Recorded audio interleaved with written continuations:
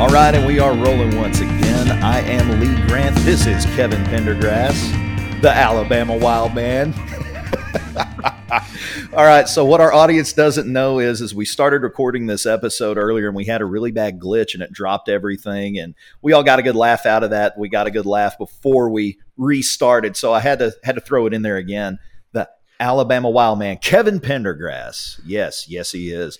Kevin, how's life? It's good, man, and I'll say it. So Bethany always called me the Alabama Hammer back in the day when I was debating, or like the Alabama Hammer, because you have to have a code name, or not a code name. It's like I don't know what it. It's like professional wrestling. You have to have a name. Yeah, you know. And no, actually, she never called me that. I wanted her to, though. I thought that would be cool. It would have been really cool. But maybe that'll catch on. To say, Kevin Pendergrass, the Alabama Hammer.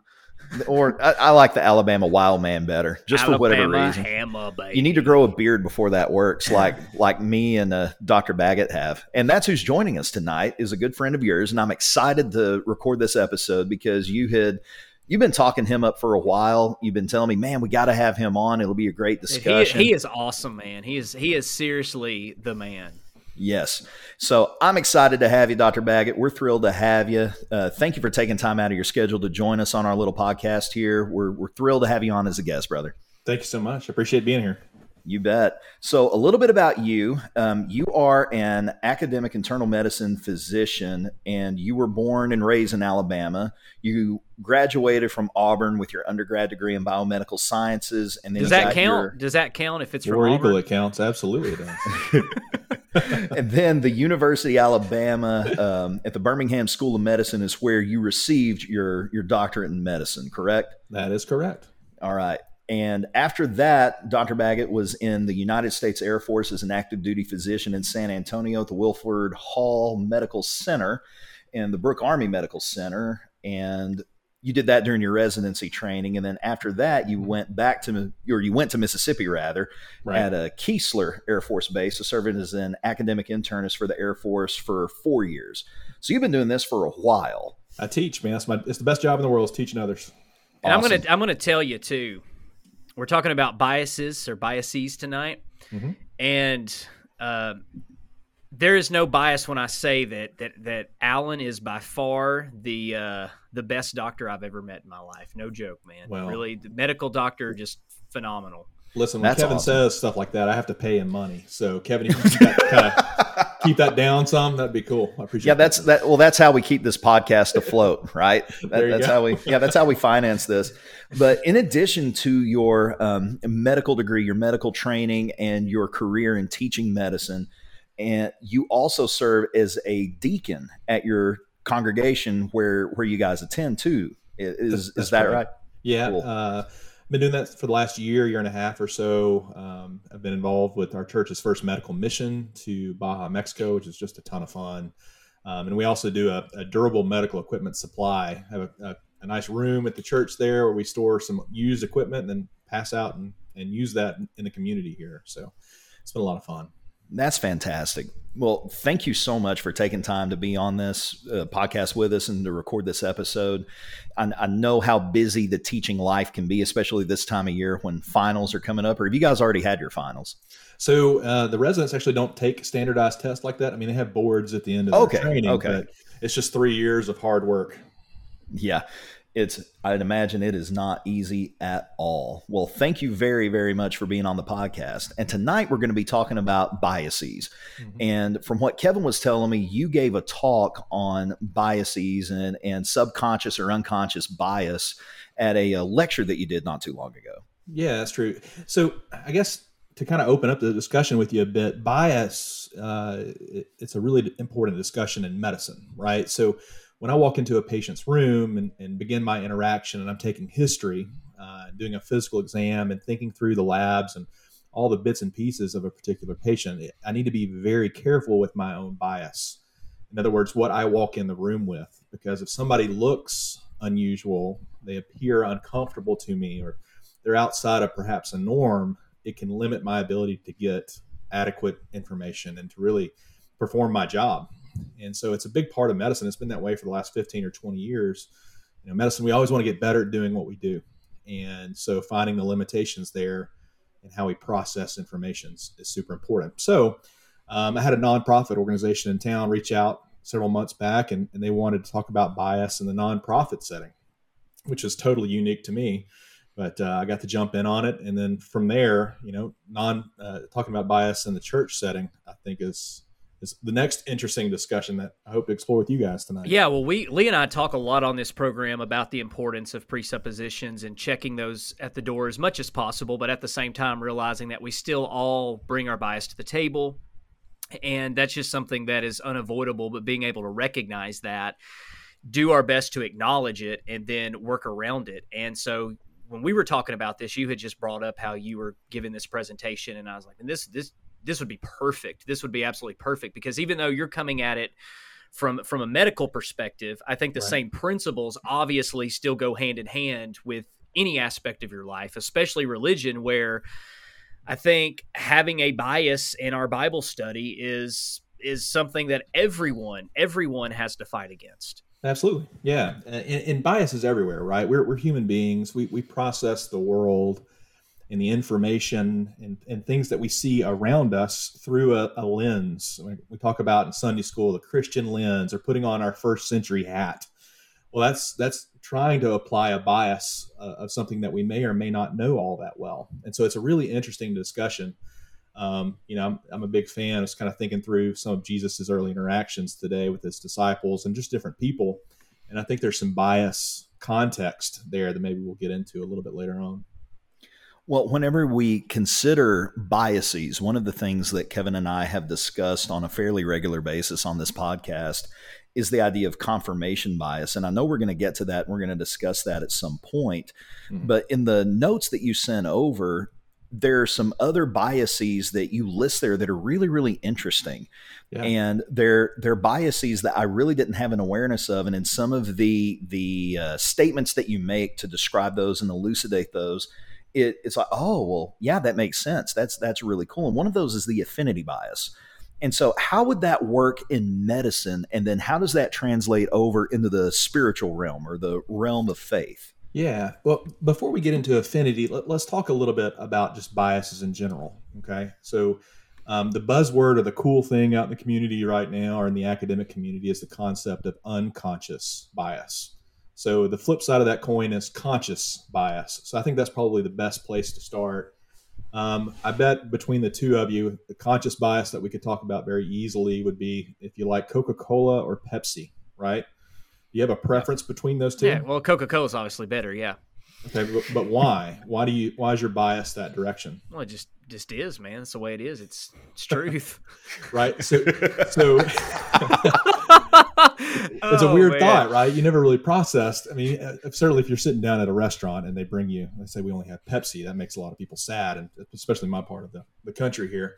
But that's a conscious bias. Like, you have a justification, you have some sort of reasoning in the back of your head about why you feel that way.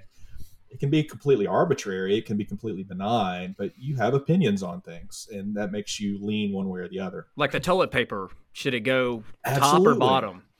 That one, most people don't have a real good justification for, but it absolutely is a bias. There's no doubt, the toilet paper roll bias. Maybe we should add that to the list. Yes, we'll put that on the list immediately.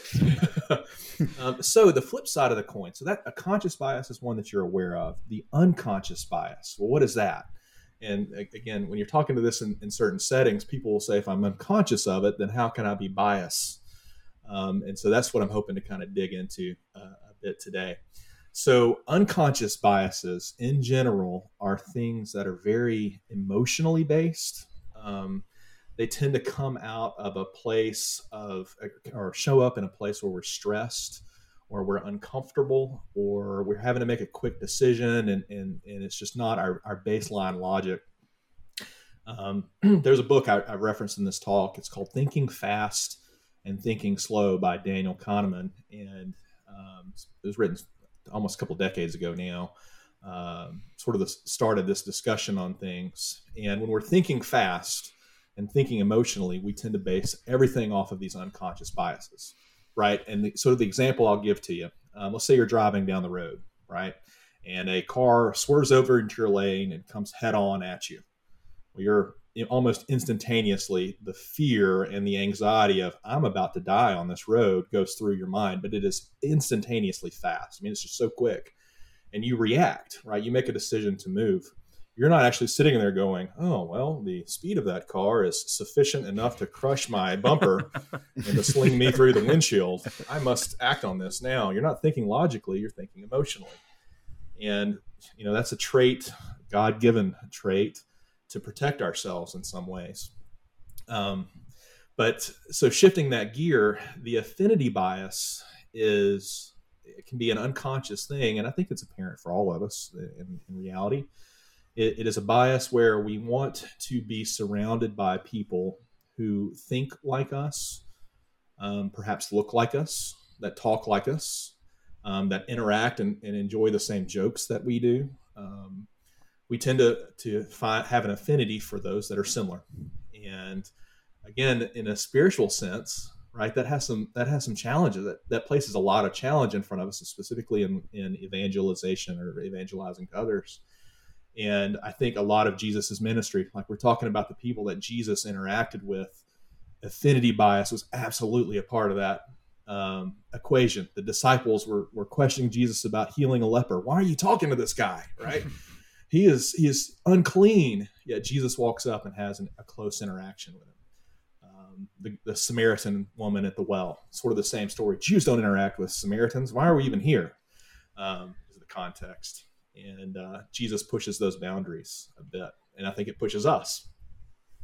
Thoughts on that? Well, whenever you consider conscious and unconscious bias, I kind of want to circle back around to that, because those conscious biases, like you said, we have an awareness of them. But in addressing and overcoming a bias, it seems like it would be really, really challenging to overcome some of the unconscious biases that we possess, especially if they are maybe not quite as rooted in an emotional survival situation, like, steering away from a car, having to choose, do I hit this car? Or do I go off into the ditch? A bias, an unconscious bias like that, affinity bias, and that being encoded within us to just want to be around people like us.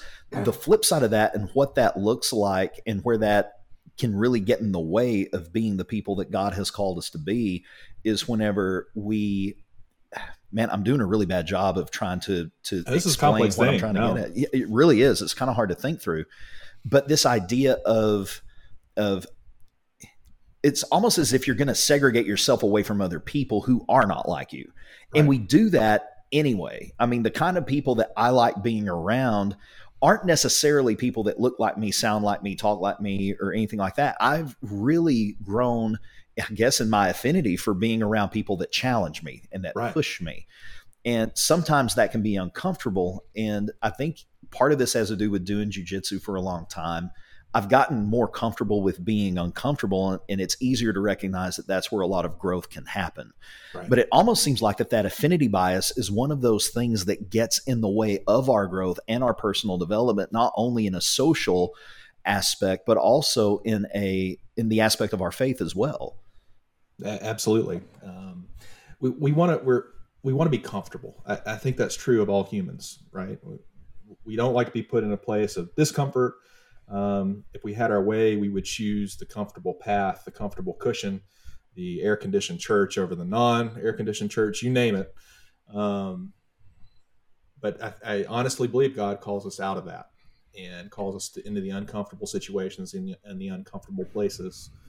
I'm thinking about self-awareness with this topic, because really that's what this all is about, is trying to bring more self-awareness to our blind spots. And the way that you described it is unconscious bias. You brought up, well, how do I, if I don't realize it, then how can I be biased? And it's kind of like ignorance in a way, with just any knowledge at all, is that I don't know what I don't know, but I do know that I don't know a lot of things.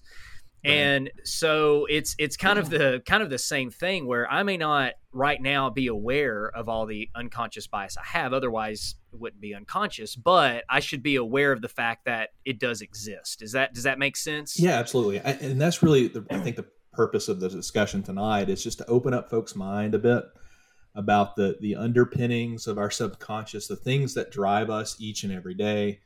When you get into that situation, you're in a confrontational moment at work or in the church, or you can feel your heart rate going up a little bit because you're uncomfortable or you're upset or you're angry or whatever. Just understand that, hey man, there's some things processing in the background here that may push you to say or think one way that is almost out of your control. But if you know that these biases exist and you can pull them to the forefront a little bit, it will give you an opportunity to slow your roll, to slow your thought, to think a little bit, and honestly, I think have a better conversation.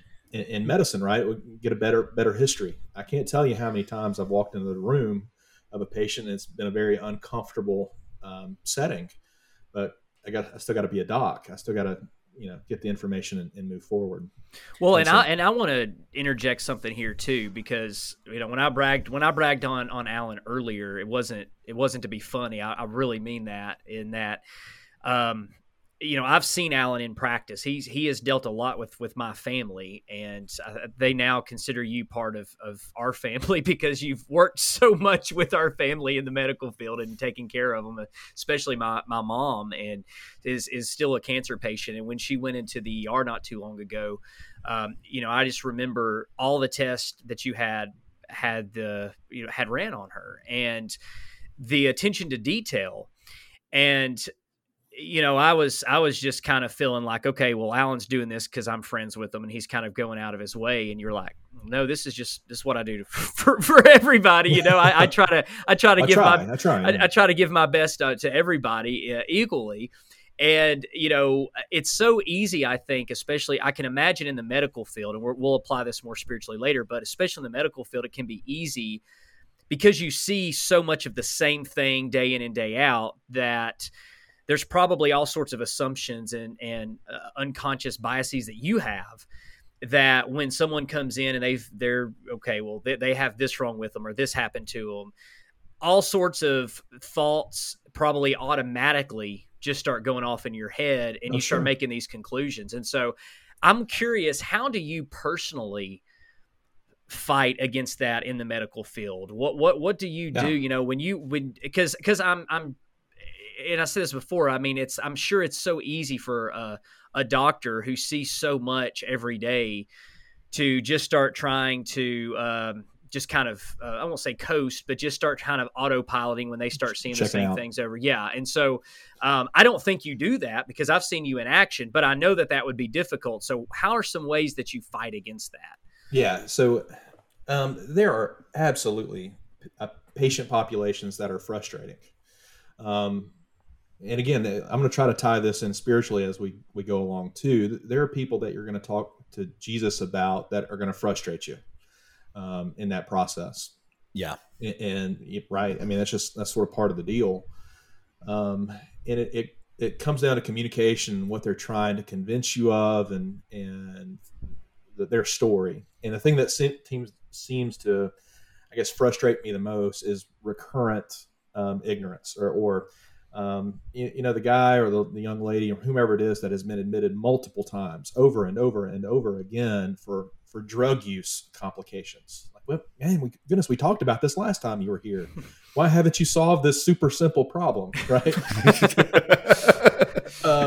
And I say that with a smile for our listeners at home, right? Tongue in cheek.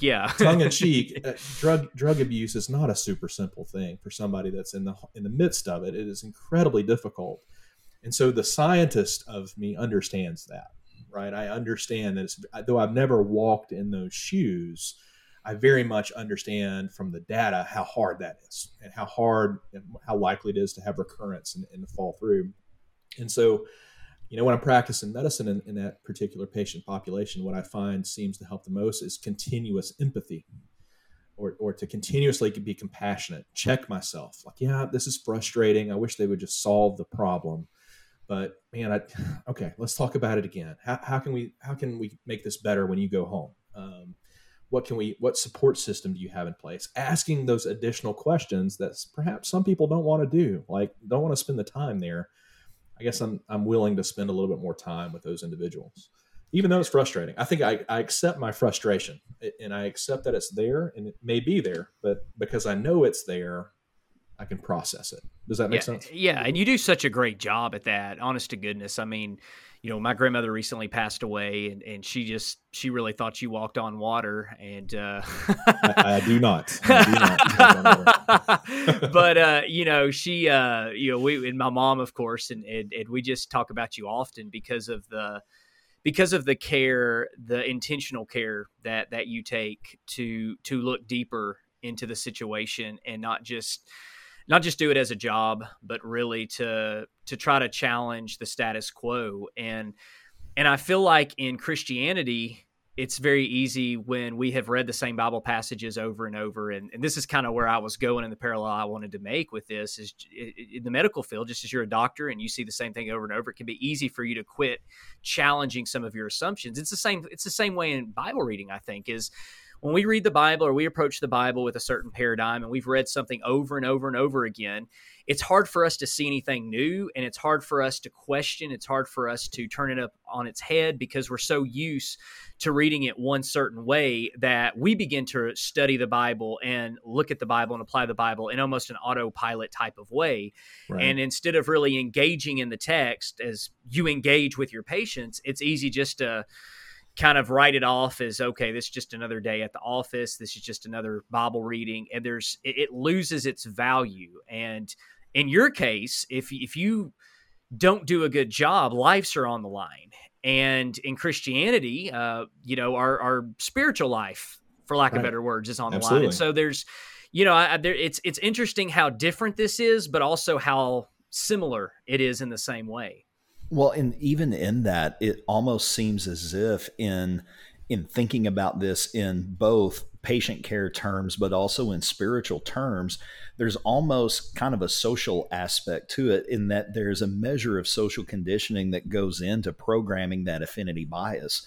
I was thinking whenever you were talking about the Samaritan woman at the well, that story is such a powerful story in a first century context, because the Jews and Samaritans hated each other with so much vitriol and so much passion. Yeah. Yeah. I mean, there's one, extra biblical tradition that says at one point somewhere before the first century that the Jews got together at the Second Temple, and in the course of 3 days declared all the curses in the Old Law and in the Old Testament scriptures upon the Samaritans, because they hated them so much. Right. They really hated them.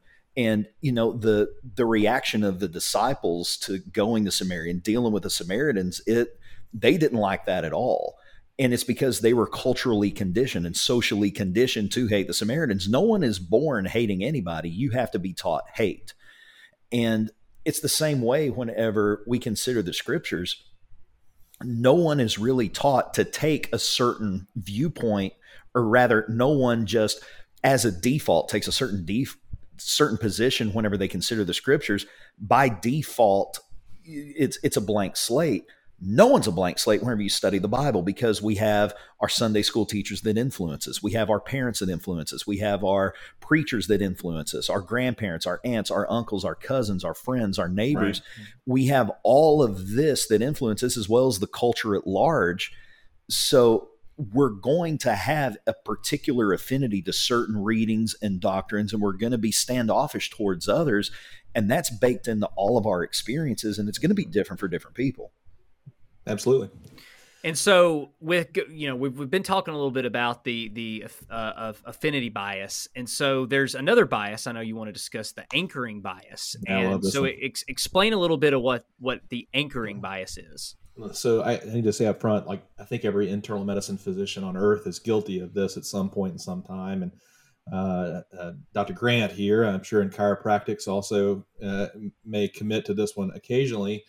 And that is the thing that you think is going on must be going on. Yep. For sure. Right. And so somebody comes in with chest pain, let's say, in the emergency room, and I think it's the heart. Well, it's got to be the heart, right? Well, there's other things. There's other things in the chest that can hurt, and there can be a lot of other things that can kill you in the chest. That's not your heart. And so in medicine, one of the things that, especially internal medicine, but really all forms, there's a thing called the differential diagnosis. Just big words. If you've ever seen the show House, MD. They really enjoyed writing their differential diagnosis on the board of incredibly rare and scary things. It was always lupus, though, man. It was always lupus. It's almost never lupus. That's the truth. But it should be on the list occasionally, right? So we write down the list of things that this should be, like this is the most likely and then the second most likely, and we go down the list of things, and we create that list solely for the purpose of avoiding an anchoring bias. It's really a common process that I see with the interns and the new residents that I have on service. They come in with medical school knowledge, but they don't have the bedside clinical experience of how to get a history and kind of look at this patient uniquely and go through that thought process. So they will often anchor on something that they are very comfortable with, but something that's outside of their medical knowledge base or their clinical experience, they'll kind of leave off of the differential. And so one of my my main job really is to help those residents expand their thought process. I think this has huge implications in the church and in Christianity. There are certain things, and to be honest with you, there are certain things that I think we need to anchor on. As a matter of fact, the Bible tells us to anchor on our faith in Christ, right? He is the steadfast anchor of all things. But outside of that, we tend to also anchor on some doctrinal things and really have a very firm stance. And that firm stance, maybe there's some other things that could be on our differential. Does that sit well with you? Oh, yeah, that makes Lee, I think you were going to say something. No, that makes perfect sense. And bringing it into differential diagnosis, and I think it's because that anchoring bias can be so strong. I mean, the DDX class that we took whenever I was in school, I absolutely hated that class. But a part of that was because of our instructor, and we won't get into that here. But he wasn't as cool as you are, and I'm sure I would have learned more if you would have been our teacher. That would have been amazing. But Thank you. It wasn't a good experience. But that differential diagnosis, it's incredibly important. I had a patient who came in, he had just classic sciatica presentation, just it's super typical low back pain, sciatica. And I'm like, well, hey, this is what we need to do. Let's go to work. Sciatica clears up, but low back pain's persistent, hip pain's persistent. And I'm like, this is weird. This isn't right. Anyway, we sent him out. Long story short, the dude had metastatic prostate cancer. There you go. Yeah. Get the x-ray, send him off to an oncologist. He's fine now. But if I'd have been just anchored to that idea, well, it must be this, we just need to keep, cranking on that sacrum or whatever else, he could have died, or it wouldn't have been a good thing. Right. But in a spiritual context, it's interesting how that anchoring bias, and you even have this in the notes that you sent us, and I think it's a perfect example. The idea that the Messiah that the Jews had in mind was going to be this revolutionary that would come in and free Israel from Roman subjugation. Israel would reclaim their land and they would be reestablished as the dominant superpower in their region. But that's not what Jesus came to do. And the disciples had anchored on to that idea so strongly that even after Jesus' resurrection and before his ascension back into heaven, they said, okay, so now are you going to restore the land to Israel? Now is it Israel's time? They were so married to that idea that they still couldn't see the forest for the trees in that moment. I think that's an absolutely brilliant point. And I had never heard of that termed the anchoring bias. But whenever you said that we tend to do that with certain doctrines within the church, every group does that. Every denomination does that. And I really like the wording that you use there when you're talking about your patient, right? You said something doesn't feel right. Like this sounds weird. It's an emotional discomfort. You are recognizing that something was out of line of normal. And so it got your wheels spinning a bit. And I think if we could share that with our brothers and sisters, like when something just doesn't feel right, maybe we should think on it a little bit more as opposed to saying, well, what the preacher just said there must be perfect because it came from the pulpit. Yeah. You know what I mean?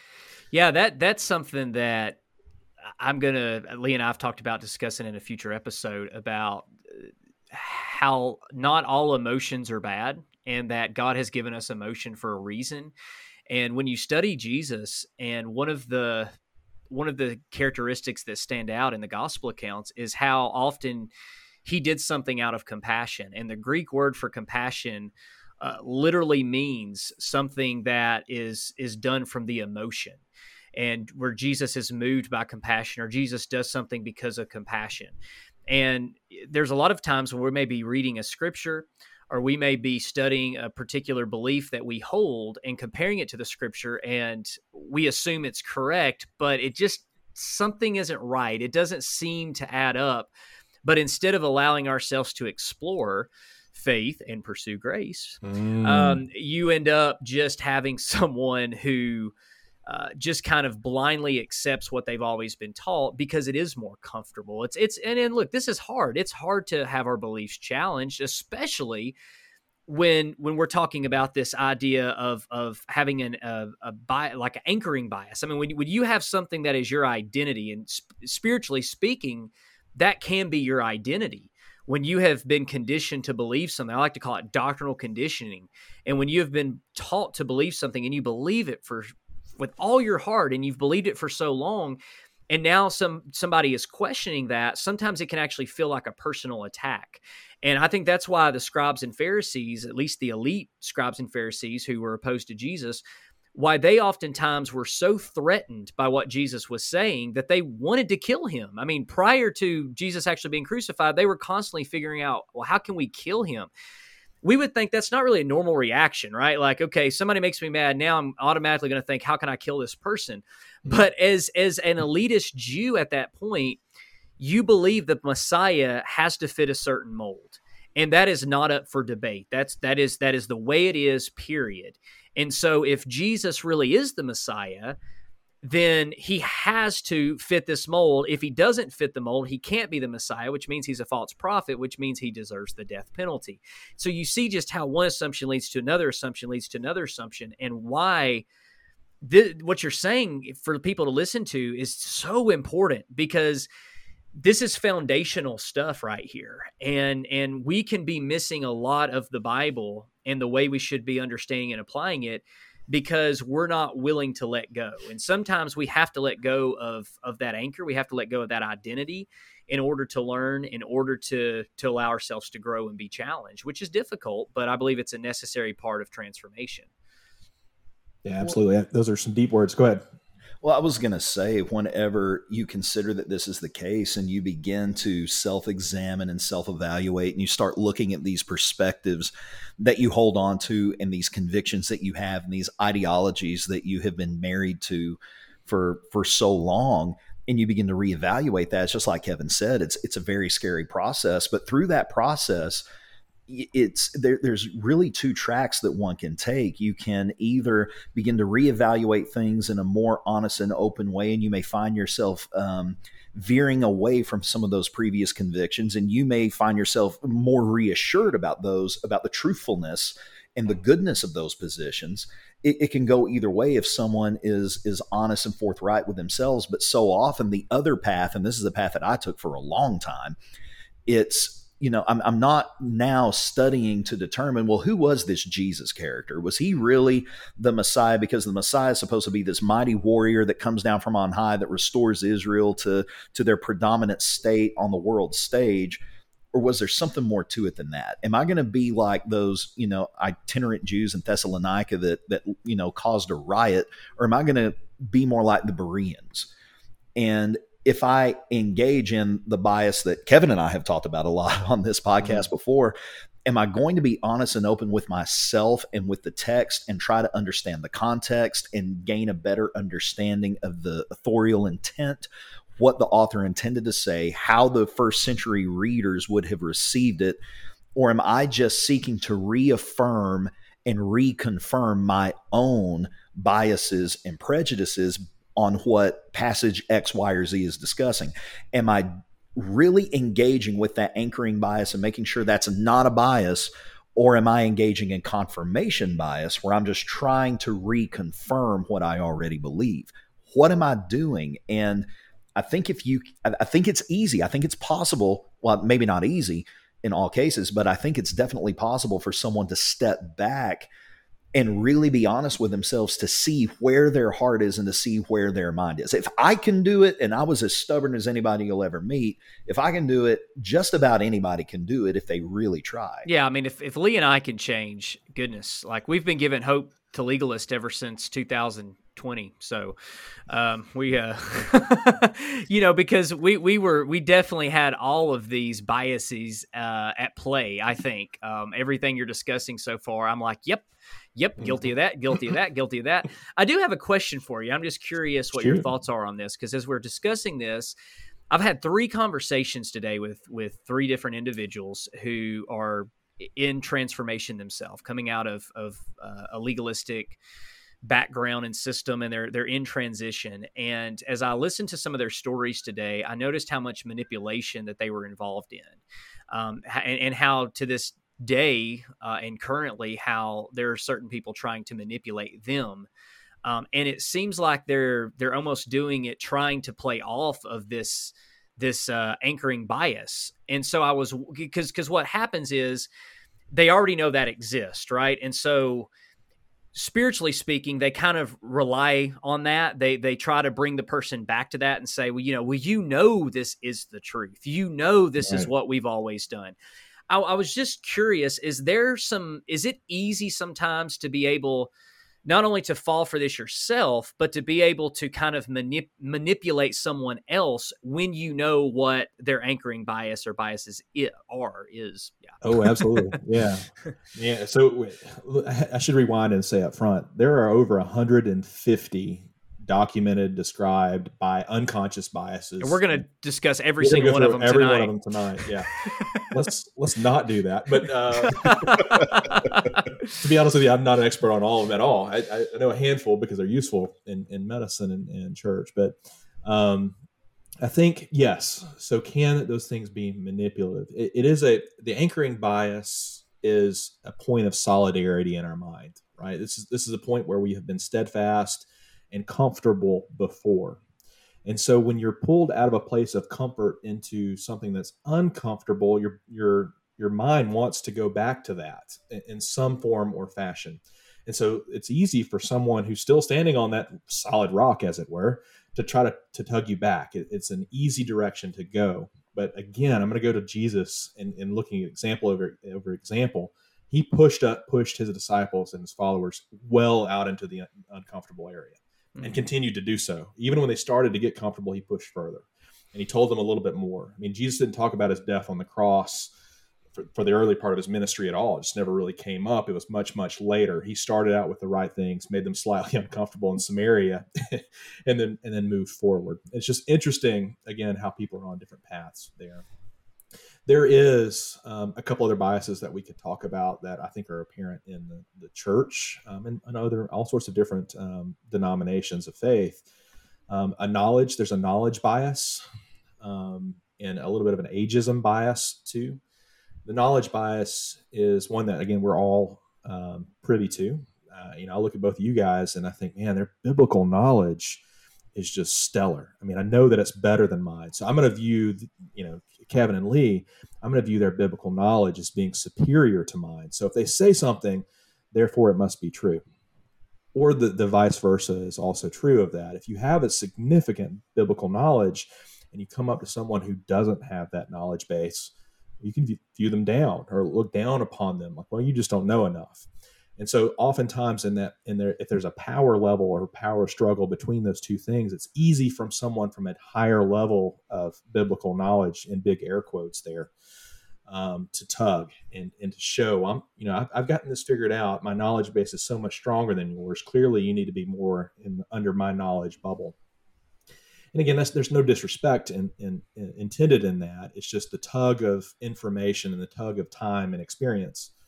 Ageism also plays a role.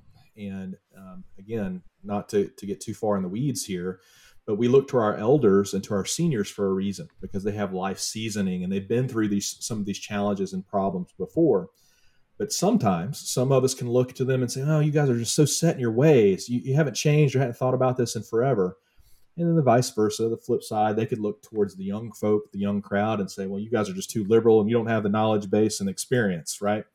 So there's always a perspective wherever you are in life that puts you in a position to compare yourself to someone else and tug.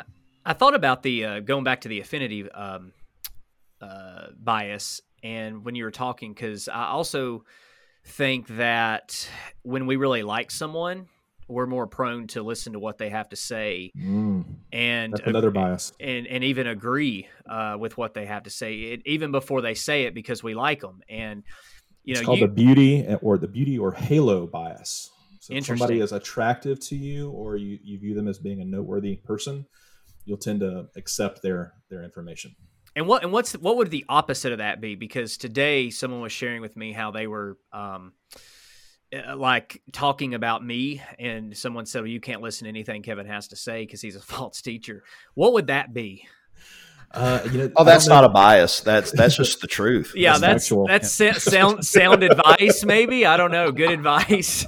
But because I know growing up in the churches of Christ, more in the Church of Christ, as we try to talk about, that's a very large spectrum, because that can mean a lot of things to different people. But the brand in which Lee and I grew up in, it was like Rubel Shelley, for example. I was literally taught to hate Rubel Shelley, not in those terms, but anything Rubel Shelley ever said, you couldn't listen to because it was Rubel Shelley.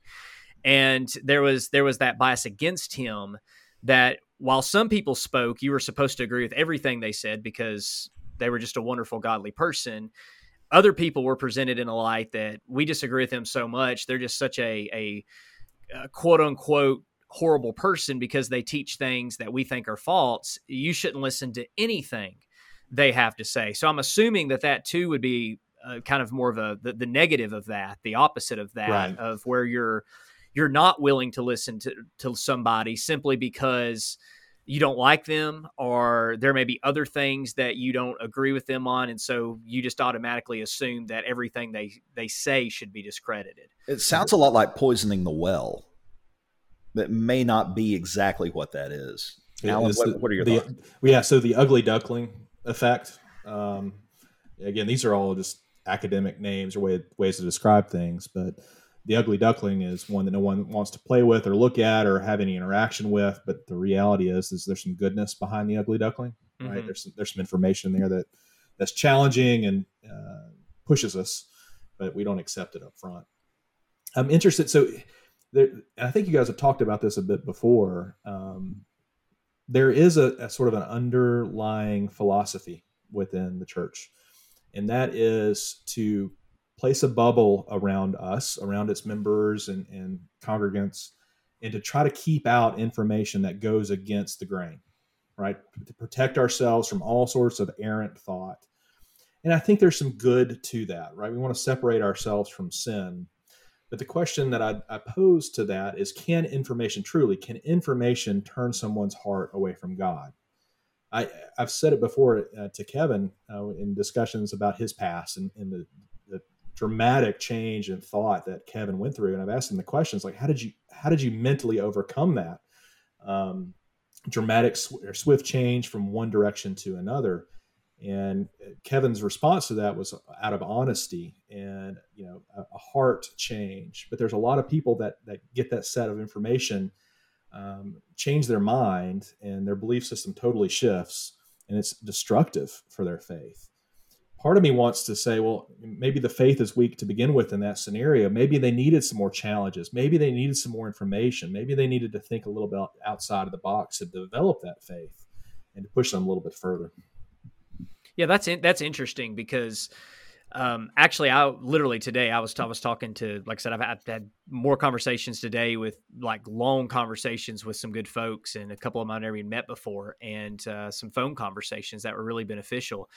And we were talking about this same thing, that I had a lot of challenges prior to changing. So I had already, and same thing with Lee. I mean, Lee was an atheist for a while. And so we had already kind of been challenged. That wasn't a new thing. It was new on what we were being challenged on. And it was definitely more, for me, it was certainly more challenging than anything ever before, because it hit right to my identity. Everything else I had been challenged on before, they were kind of like sub issues. They were issues that I held dear, but they really didn't define me. Now I was actually changing my identity. And it was tough. I mean, it was very difficult. It took me a while to finally kind of accept that that's what was happening. And I was just simply trying to be intellectually honest with the information I had received. But I think far too many people they're not taught faith. They're not taught how to allow themselves to be challenged. So the first time they're genuinely challenged, they no longer feel certainty, because we all know certainty is a feeling. It's not a reality. We've all been certain before, only to find out we were wrong. Mm-hmm. And so if you've been certain before and you realize that you were wrong, then you know how flimsy certainty is, right? But if you have always believed in your own certainty, and then you are faced with an experience, you're faced with a reality, whatever it may be, that demonstratably proves you wrong, then all of a sudden it's easy to say, well, man, I don't have faith anymore, because faith was always equated with that certainty. And instead of equating certainty with faith, I think they're two completely different concepts. I think faith is way different than certainty, especially as it's taught in church settings where we quote unquote know the truth. Because if we already know the truth, why are we teaching each other if we already know everything? And if we're already saved, then let's not confuse ourselves more. So it's this idea that faith is it's certainty, and this really kind of goes to, we could tug on this thread all night long, but the idea that certainty and salvation, certainty is essential for salvation.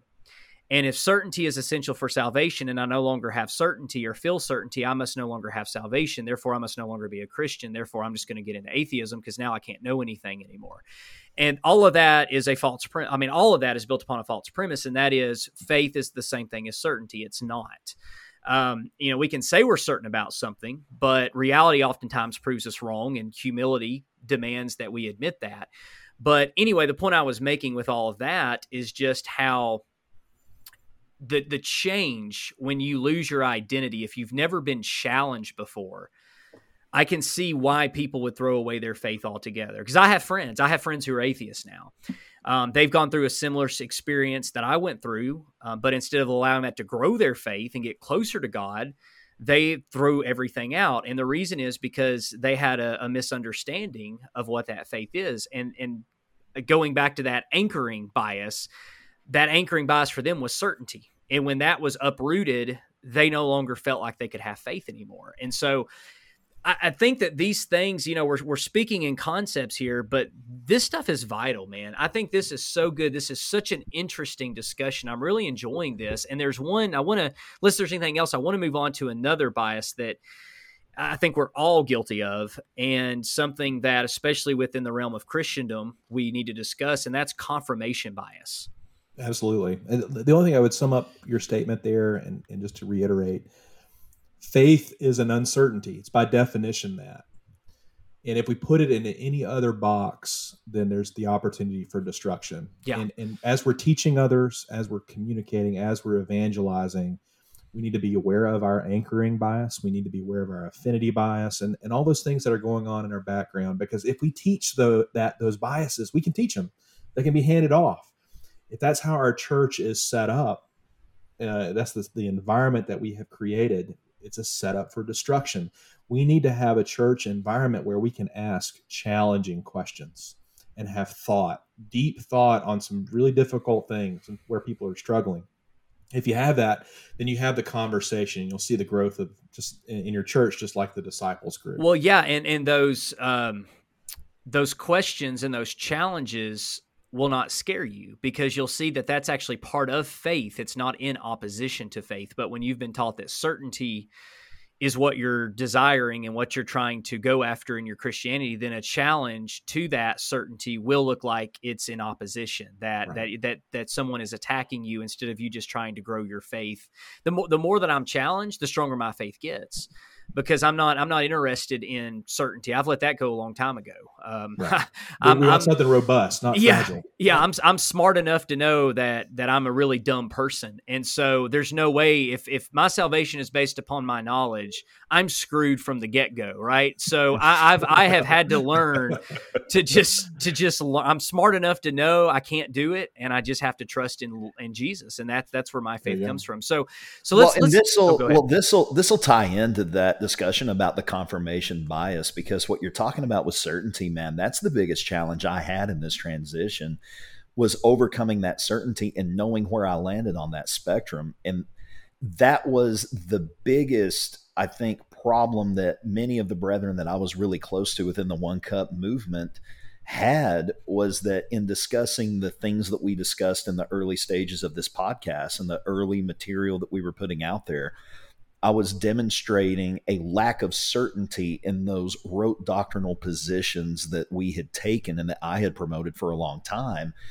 And by demonstrating that lack of certainty, I struggle with that. I mean, Kevin, you and I had conversations where even a year ago, a long time before Kim and I made the decision to leave that particular fellowship, I was struggling with that idea. And I was thinking, man, if I no longer believe this and this and this, and I no longer share this set of convictions, am I even still a part of the community? It's like Theseus's ship. If you replace all the boards, is it still the same ship? If my convictions have shifted on this, where do I belong? Do I need to go here? Do I need to go there? Well, what do I do?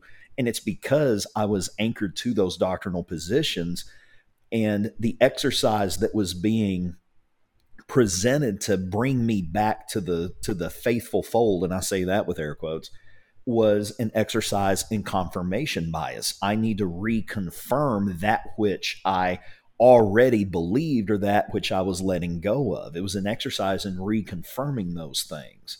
So, and that's really what confirmation bias is. It's a dive into knowledge or a pursuit of knowledge that isn't seeking to broaden one's horizons on truth. It's to reconfirm what one already believes.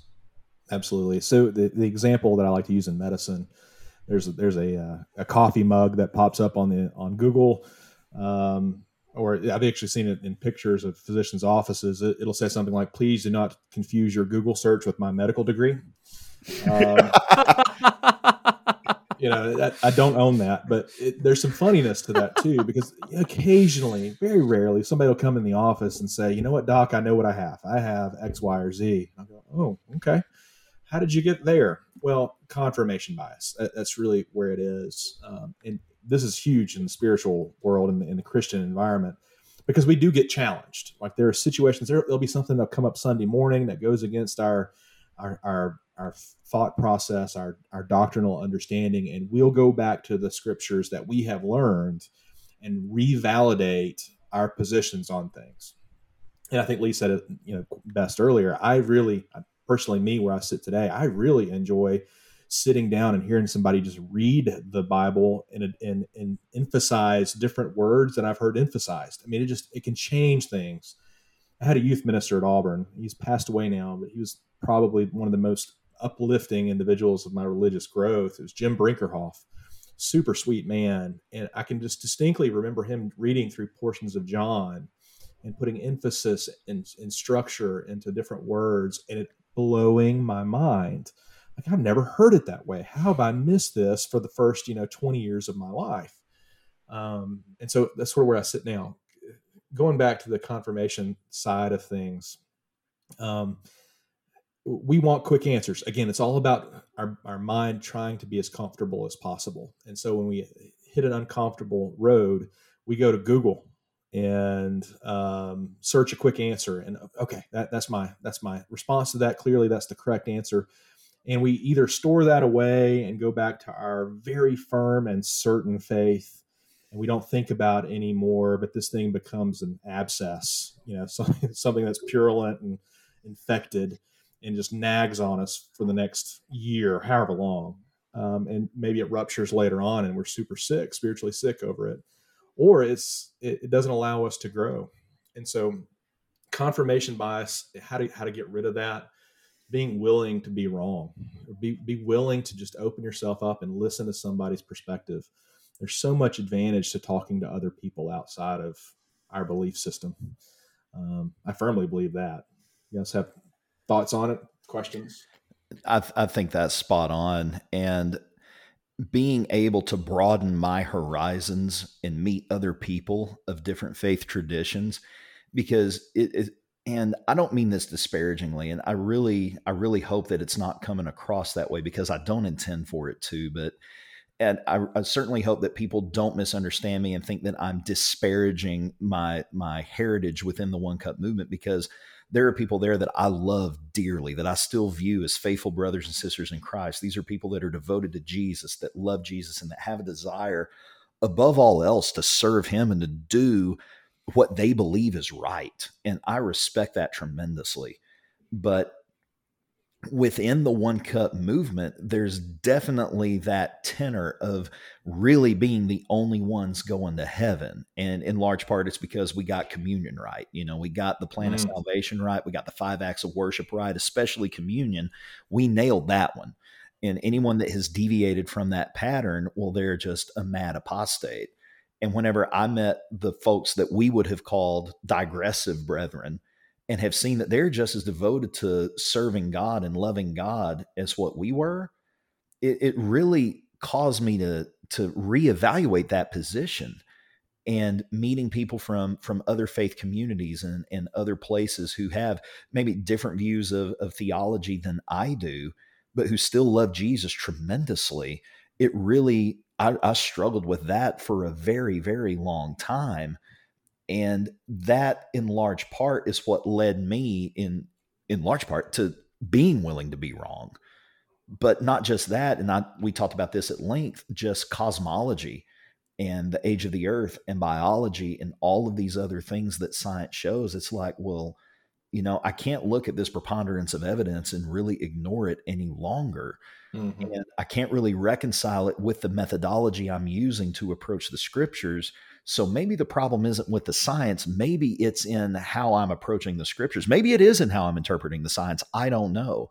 But whenever I was willing to allow myself to be wrong and I was able to release that certainty, that's when I was able to begin to grow and begin to change. But I mean, Dr. Allen, what you said is exactly right. You have to be willing to be wrong. Otherwise, you're not going to get away from it. Well, and no, go ahead. Oh, I was just going to say, you're not able to allow yourself to be wrong if you believe that your salvation is dependent upon being right. And that, for a lot of people, is where the rubber meets the road, because I have thought a lot about this. I've talked to psychologists who have also made similar changes that I have, and we've had discussions, and I've tried to understand, why was I always so afraid of allowing someone else to be right? Why did I always have to be right, and not just feel right, or not just feel like I was right, but go around and telling other people they were wrong? What was that doing? And now we're able to have different guests on our program. We discuss all sorts of different topics. Sometimes we agree, sometimes we disagree, but we're always have to, I never feel threatened. Lee never feels threatened. Our guest, hopefully they never feel threatened. Even though we may not all agree, we're able to consider what the other has to say. And even if we never see things exactly alike on whatever topic is under consideration, we're okay with that. Well, I used to not be okay with that. And it just goes back to that idea that my salvation is so rooted in me having all of the right answers that I have to believe I have the right answers in order to believe that I'm saved. And that is one of the defining characteristics of works-based legalistic salvation. And you were talking about the coffee mug and about the Google search, and don't mistake that for a degree. And I saw something the other day, which I'm usually not too hip on memes, but I thought it was pretty funny. It's just a picture of two individuals talking. It says, "Let me interrupt your expertise with my confidence." And the level of confidence that I used to have in my own beliefs, that was a trust in self is what that was. And that's what confirmation bias is all about. It certainly makes us feel good. It makes us feel like who doesn't want to be right? Everybody wants to be right. And now that I realize my salvation is not dependent upon me getting everything right, it's about me loving God and loving others and having a pure heart that is seeking God, despite all of the things I may or may not be wrong over or on. And I know that there's a lot. I'm sure there's a lot, not on purpose, but I just know that I've been wrong before and I'm going to be wrong again. I'm trying not to be, but that's part of humanity and being a human. And so this confirmation bias, I think, is probably one of the biggest problems within Christendom. It really is, because we all are trying to protect that. We're all trying to protect our set of beliefs, and we want to make sure that the way we study confirms that. And in a conversation I was having with someone in the not too long ago, not too distant past, I said, yeah, I went to preaching school and I never learned much because I thought I had everything figured out. All I did was I learned different ways to teach the same thing instead of learning new things. I was learning okay, well, how can I present instrumental music is wrong 101 different ways?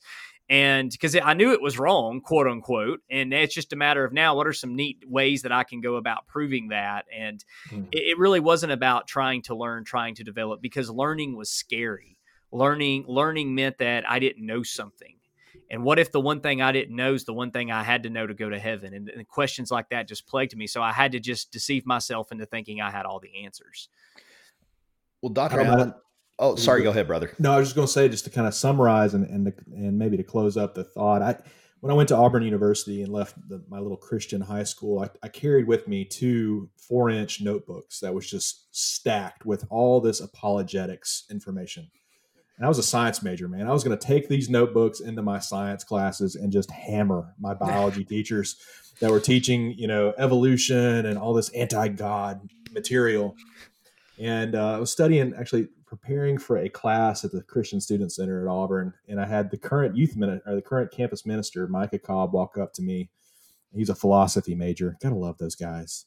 And he said to me, Alan, he could tell that I was just entrenched in this stuff. And I said to him, Micah, man, I can prove God exists with this stuff. And he just very quietly said, Alan, if you can prove God, what's the purpose of faith? And then he turned around and walked away. Oh, and that has stuck in my mind ever since. Don't get me wrong. I still love a little apologetics here and there, but that totally changed my perspective on things. And maybe it'll change somebody that's listening tonight. Man, that's heavy. That's really heavy. You just blew my mind. That's awesome. And I had a thought, and that may tie into this idea as we get ready to wrap all this up. And I love this conversation. And Kevin, how gregarious he is. And if you listen to this podcast, you know how much we both like to talk. And well, we're about to finish the introduction and really get into it here. Yeah, we'll get into the weeds here in a minute. But I mean, we could do this for hours, but I know our listeners don't have the patience for that. So we'll get ready to wrap up here in the next little bit. But when we were talking about confirmation bias, my mind kind of drifted back to the knowledge bias or education bias, where we put others on a pedestal. We put these, quote, faithful preachers on a pedestal, or these elders who have all this knowledge and wisdom. And I'm also not speaking to that, or ourselves. We put ourselves on that pedestal, or because someone disagrees with us or whatever else.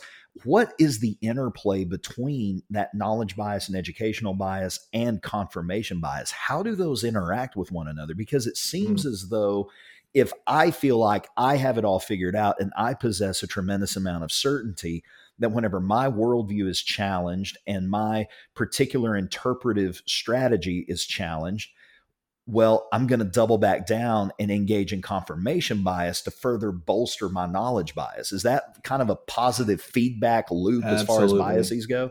So Neil deGrasse Tyson, he's the famous astrophysicist, atheist, at least to my understanding. He's got a fairly good quote, and I'll use it here, and I'm paraphrasing, but he says, one of the biggest challenges of life is being intelligent or being knowledgeable enough to know something, be able to talk on it, but not knowledgeable enough to know when you're wrong. And that sort of strikes me in an interesting way, because I think that's a lot of us, right? We feel very, very comfortable. We know a little bit. We know a good amount of information, but we don't know when we get to our limit. What is the maximal amount of information that we know? And this has come up recently so many times in the last couple of years. I know you can't talk about politics and religion in the same conversation, but people's political stance over the last couple of years, going through the pandemic, and how that people's opinions have shifted because of an extraneous knowledge base or an extraneous force. There's a lot of depth there, but yes, absolutely, knowledge can play into confirmation. And I think where it really hits people is when they're at their limit of knowledge. Then they have to go searching for the quick response, the confirmation, and then that can reiterate and pull back into to strengthen their fairly weak knowledge base. Is that a good way to describe it? Maybe not. I think so. And it really, a really good example of that, at least that I can think of, is whenever whenever I was learning more about biology and I was learning more about some of the biological and genetic evidences that exist that point towards evolution as the what I call the process that God utilized to bring everything into existence as it is now. Whenever I'm looking at that evidence and the evidence of an ancient universe, for me, that was the limit of my knowledge. And whenever I went searching for those easy answers were not satisfying. They didn't answer the question for me. They just raised more questions, or at the very least, they caused frustration. And that led me ultimately to seek other answers. And it's real easy to get so scared that you really don't want to go into it. And that's how I felt for a while, because I didn't want to freak my wife out. I didn't want her to think that her husband's becoming, this godless reprobate who's not going to care anything about spiritual things at all anymore. And so for a while, I just kind of put it away, but it just kept nagging at me. Like you said, I really like the term you use. It became an abscess. Yeah. And as that abscess festered and became septic, I had no other choice but to re-engage with it in a real and honest way, or I was going to spiritually die. And yeah, I don't want to, make this a 2-hour podcast, but I would like to talk just a couple more minutes, at least, Alan, just to kind of pick your brain on this, Sure. because I'm trying to think of the best way to word this. When I was in my most arrogant state is when I didn't know half as much as I know now. I mean, really, for the past 10 years, I have learned a lot, which has humbled me. I mean, it has humbled me to no end, to almost, be suspicious of ever taking a firm conclusion on just about anything, because I'm like, well, I've been wrong so many times. What if I'm wrong again? And that used to bother me. Even though the past couple of years that really bothered me. And that's really, honest to goodness, when I started realizing, I think this is why Christianity calls for faith, because knowledge can always be called into question. And as you pointed out, I think studying some apologetics type material is fine. I think looking at the historical Jesus and those types of things can be faith building to an extent. But at the end of the day, I was having this conversation with a preacher friend of mine, and I said, I no longer treat the existence of God and the resurrection of Jesus and the miracles and those types of things as something that I'm going about trying to get into arguments with people to prove. I said, those are secondary, because if we approach Christianity through faith and we approach it more through the concepts of what we can experience, what is demonstratable, such as love, and different questions, deep questions that all human beings ask and have in common, Christianity begins to answer those types of questions. And those are the types of questions that I'm really looking for, because I'm not a scientist. I'm not a doctor. I'm not ever going to be able to debate someone who has those types of credentials, who have studied that, because that's, there may be individuals who feel like that's their calling, but I'm just not so sure that that's what faith is all about. And so I say all that simply to say, is there a sense in which those who may not be as educated, either formally or informally, because, I don't want people thinking that I'm implying you have to have a degree. I don't even have a degree. I went to preaching school and that's it. And I disagree with most of what I learned there anyway. So, I don't have a degree, but I think that we can educate ourselves just as humans enough to humble ourselves. And someone asked me, well, Kevin, how long do you think you should study a topic? And because they said, we've noticed you've changed on a lot of things. How do you know you're right now? And I said, I don't. And they said, well, what? You don't know you're right. I said, well, I think I'm right, but I thought I was right then too. And they go, well, how much do you think you should study? I said, I think you should study until you're humbled to realize you have to trust in Jesus Christ. And that, Amen, to me is faith. Amen. For some of us, that may not take as long. Some of us, it may take longer. But it's just ironic to me that sometimes people who are very ignorant tend to be the ones that fall into these biases, but also people who are very educated can fall into these biases. So whereas before, even before this conversation tonight, I would guess you could say had a bias thinking that people who maybe were not as educated or studied on certain topics, they're just naturally going to fall into these categories. But it appears that anybody, doesn't matter how educated you are, anybody can fall into any of these biases at any time. Right. And perhaps the more, maybe the higher level of education, or the more confident in air quotes that you become, the more bias applies. I think that's a great thought. So a faith in Jesus is simple. I mean, there's obviously complexity there, right? But a belief in Christ is a heart thing. It's a mind thing. It's a simple step forward, that the steps afterwards are very, very hard and challenging, right? And so no matter what your intellect is, no matter what your IQ is, the studying process for you may be different. I sort of got the perception going through my Bible high school and early college that there was a requirement at the gates of heaven to be able to recite the New Testament. Did you guys ever have that, concept? Yeah. Right. Yeah, kind of. Yeah. Yes. Oh, yeah. That's why you study to memorize. Mm-hmm. But that none of those bits and pieces, I learned a ton in that process, but that was not the faith developer for me. It was this guy walking up to me in the study room at the Christian Student Center that, took apart what I thought was the solid rock of my faith, the apologetics, and saying, dude, if you can prove God, what's the point of faith, right? Just those little things that take you and open your mind and open your heart.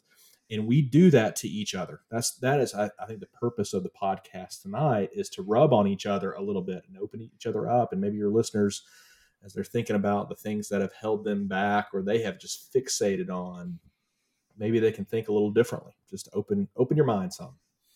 Absolutely.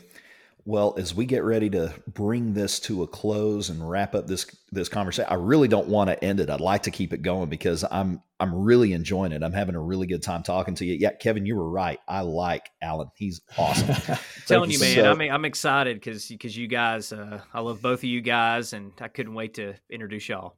It's good times. Doc, do you have anything else that you'd like to add, or any comments that you feel are necessary, that any final points that you would want to get across to our audience before we wrap this up? Yeah. So I would encourage people that are listening to be aware of your feelings.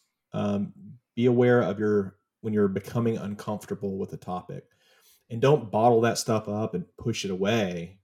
Open it, put it on a platter, and talk with somebody. Talk with somebody that's perhaps more comfortable with it than you are. Allow yourself to be challenged. Don't get into the position where you feel like you have to be right all the time. It's a setup for heartache. It's a setup for falling out of the church and falling away from God. Be willing to open yourself up. Think about that emotional state. And if you get in a scenario where you're having to make quick decisions or talk to somebody that's uncomfortable, think about your biases and how that can direct the conversation. I mean, I'm a firm believer that the evil one uses these against us in conversations, can absolutely destroy our evangelical process by the words we say and what we do. So I'm super thankful. Go ahead, Ken. Well, no, I was just gonna brag on you one more time, man, just for the audience to know how this is something that you are well aware of. We were having a conversation. I don't think you're going to mind me saying this. I hope you don't. We can edit it if you do. But we were having a conversation because my mom and we were talking, and she was just, as always, just bragging about you. Oh, Alan's great. Oh, Dr. Baggett, Dr. Baggett is wonderful. Dr. Baggett's the best doctor I ever had. And so she always wants me to tell you that. She says, let Dr. Baggett know how great he is. Let him know he's wonderful. So I don't know, this has been a few months ago. I think it was the last time she was in the ER. And you told me, you said, well, I appreciate that. And tell her I appreciate that. But, I think she probably has a bit of bias too, because she already likes me. Yeah, there you go. And so you said, I don't know if you remember telling me that or not, but you said, I think that, she's already going to think that I'm going to do a good job regardless, because she already likes me. And I thought that was interesting that, that you noted that, because we do. I mean, we have expectations. Once we like something or somebody, we tend to give them the benefit of the doubt. We tend to to give them more grace, more patience. I'm sure even if something would have gone wrong, mom would have said, oh, well, that was my fault. Or, they would have been excused because why? Well, you're great. You're wonderful. Right. And so and I think about the Bible and how one of the characteristics of love is that it believes all things. And when you break down the Greek there, it literally means believe the best in people. That's really ultimately what it means. And if we were to believe the best in everybody, think about how much of a better place the world would be. If Christians truly live that out, and if every time someone got in our way, or every in traffic, instead of thinking that they just don't know how to drive, why don't we not give them the benefit of the doubt? And I heard someone one time give a speech on this about the difference in how their life changed when they started giving everyone the benefit of the doubt. And so if they go to a restaurant and the server's horrible, they tell themselves a story about the server. They said, well, the server just lost their spouse, or the server just lost their parent, and they're just having a really tough time right now. And that's why they're not doing a great job. And people are like, well, you're making that up. Sure, you may be making that up, but you're going to be making up something else for why they're not doing a good job. So it might as well be a valid reason to make you feel better about that person and give them the benefit of the doubt. And 9 times out of 10, that person does have a reason for why they are the way they are. And usually we can't understand it because we haven't gone through that same experience. So, just being able to give everyone the benefit of the doubt. And, if we could all be biased in that way, I think that would actually be a good thing. I think in that sense, if we could all believe the best in people, and love believes the best, love believes all things. If we could kind of start with that bias and, I'm going to believe the best in this person, man, I think things would go a lot better in conversation and in just everyday life with people. Meeting people where they are. It's key. It's critical for good conversation. Absolutely. Well, Doc, thank you so much once again for taking time out of your schedule to join us to have this conversation. We definitely want to have you back on. This has been a real treat. It's been a real joy. So thank you. We appreciate it. And we appreciate you sharing your expertise on this subject. And we hope that it's been beneficial to our listeners. And to our listeners, we want to thank all of you once again. We've heard from quite a few of you this week, and we appreciate it. We appreciate your feedback. We appreciate you sharing with us how the podcast has been beneficial to you, how it has helped you, and how it's helped to change your life for the better, and how it's helped affect your walk with Jesus. That's why we're doing it, is for people like you who are going through the things that Kevin and I and so many others have gone through. You're not alone. You're a part of a community. You're a part of the family of God. You're a child of God, and God loves you. So we want to thank you all for listening and for sharing this podcast with others. We never want to close it out without begging and pleading for you to give us that 5-star review on iTunes. Share this podcast with your friends and neighbors. Share it on Facebook. If you have questions, if you have concerns, if you have needs, or if you just want prayer, drop us a line. We have our email address in the show notes. You can reach out to Kevin or I on Facebook. We won't always get back with you really quickly, but we try to make it a point to get back with everybody. So thank you all once again, and we bid you all a good night.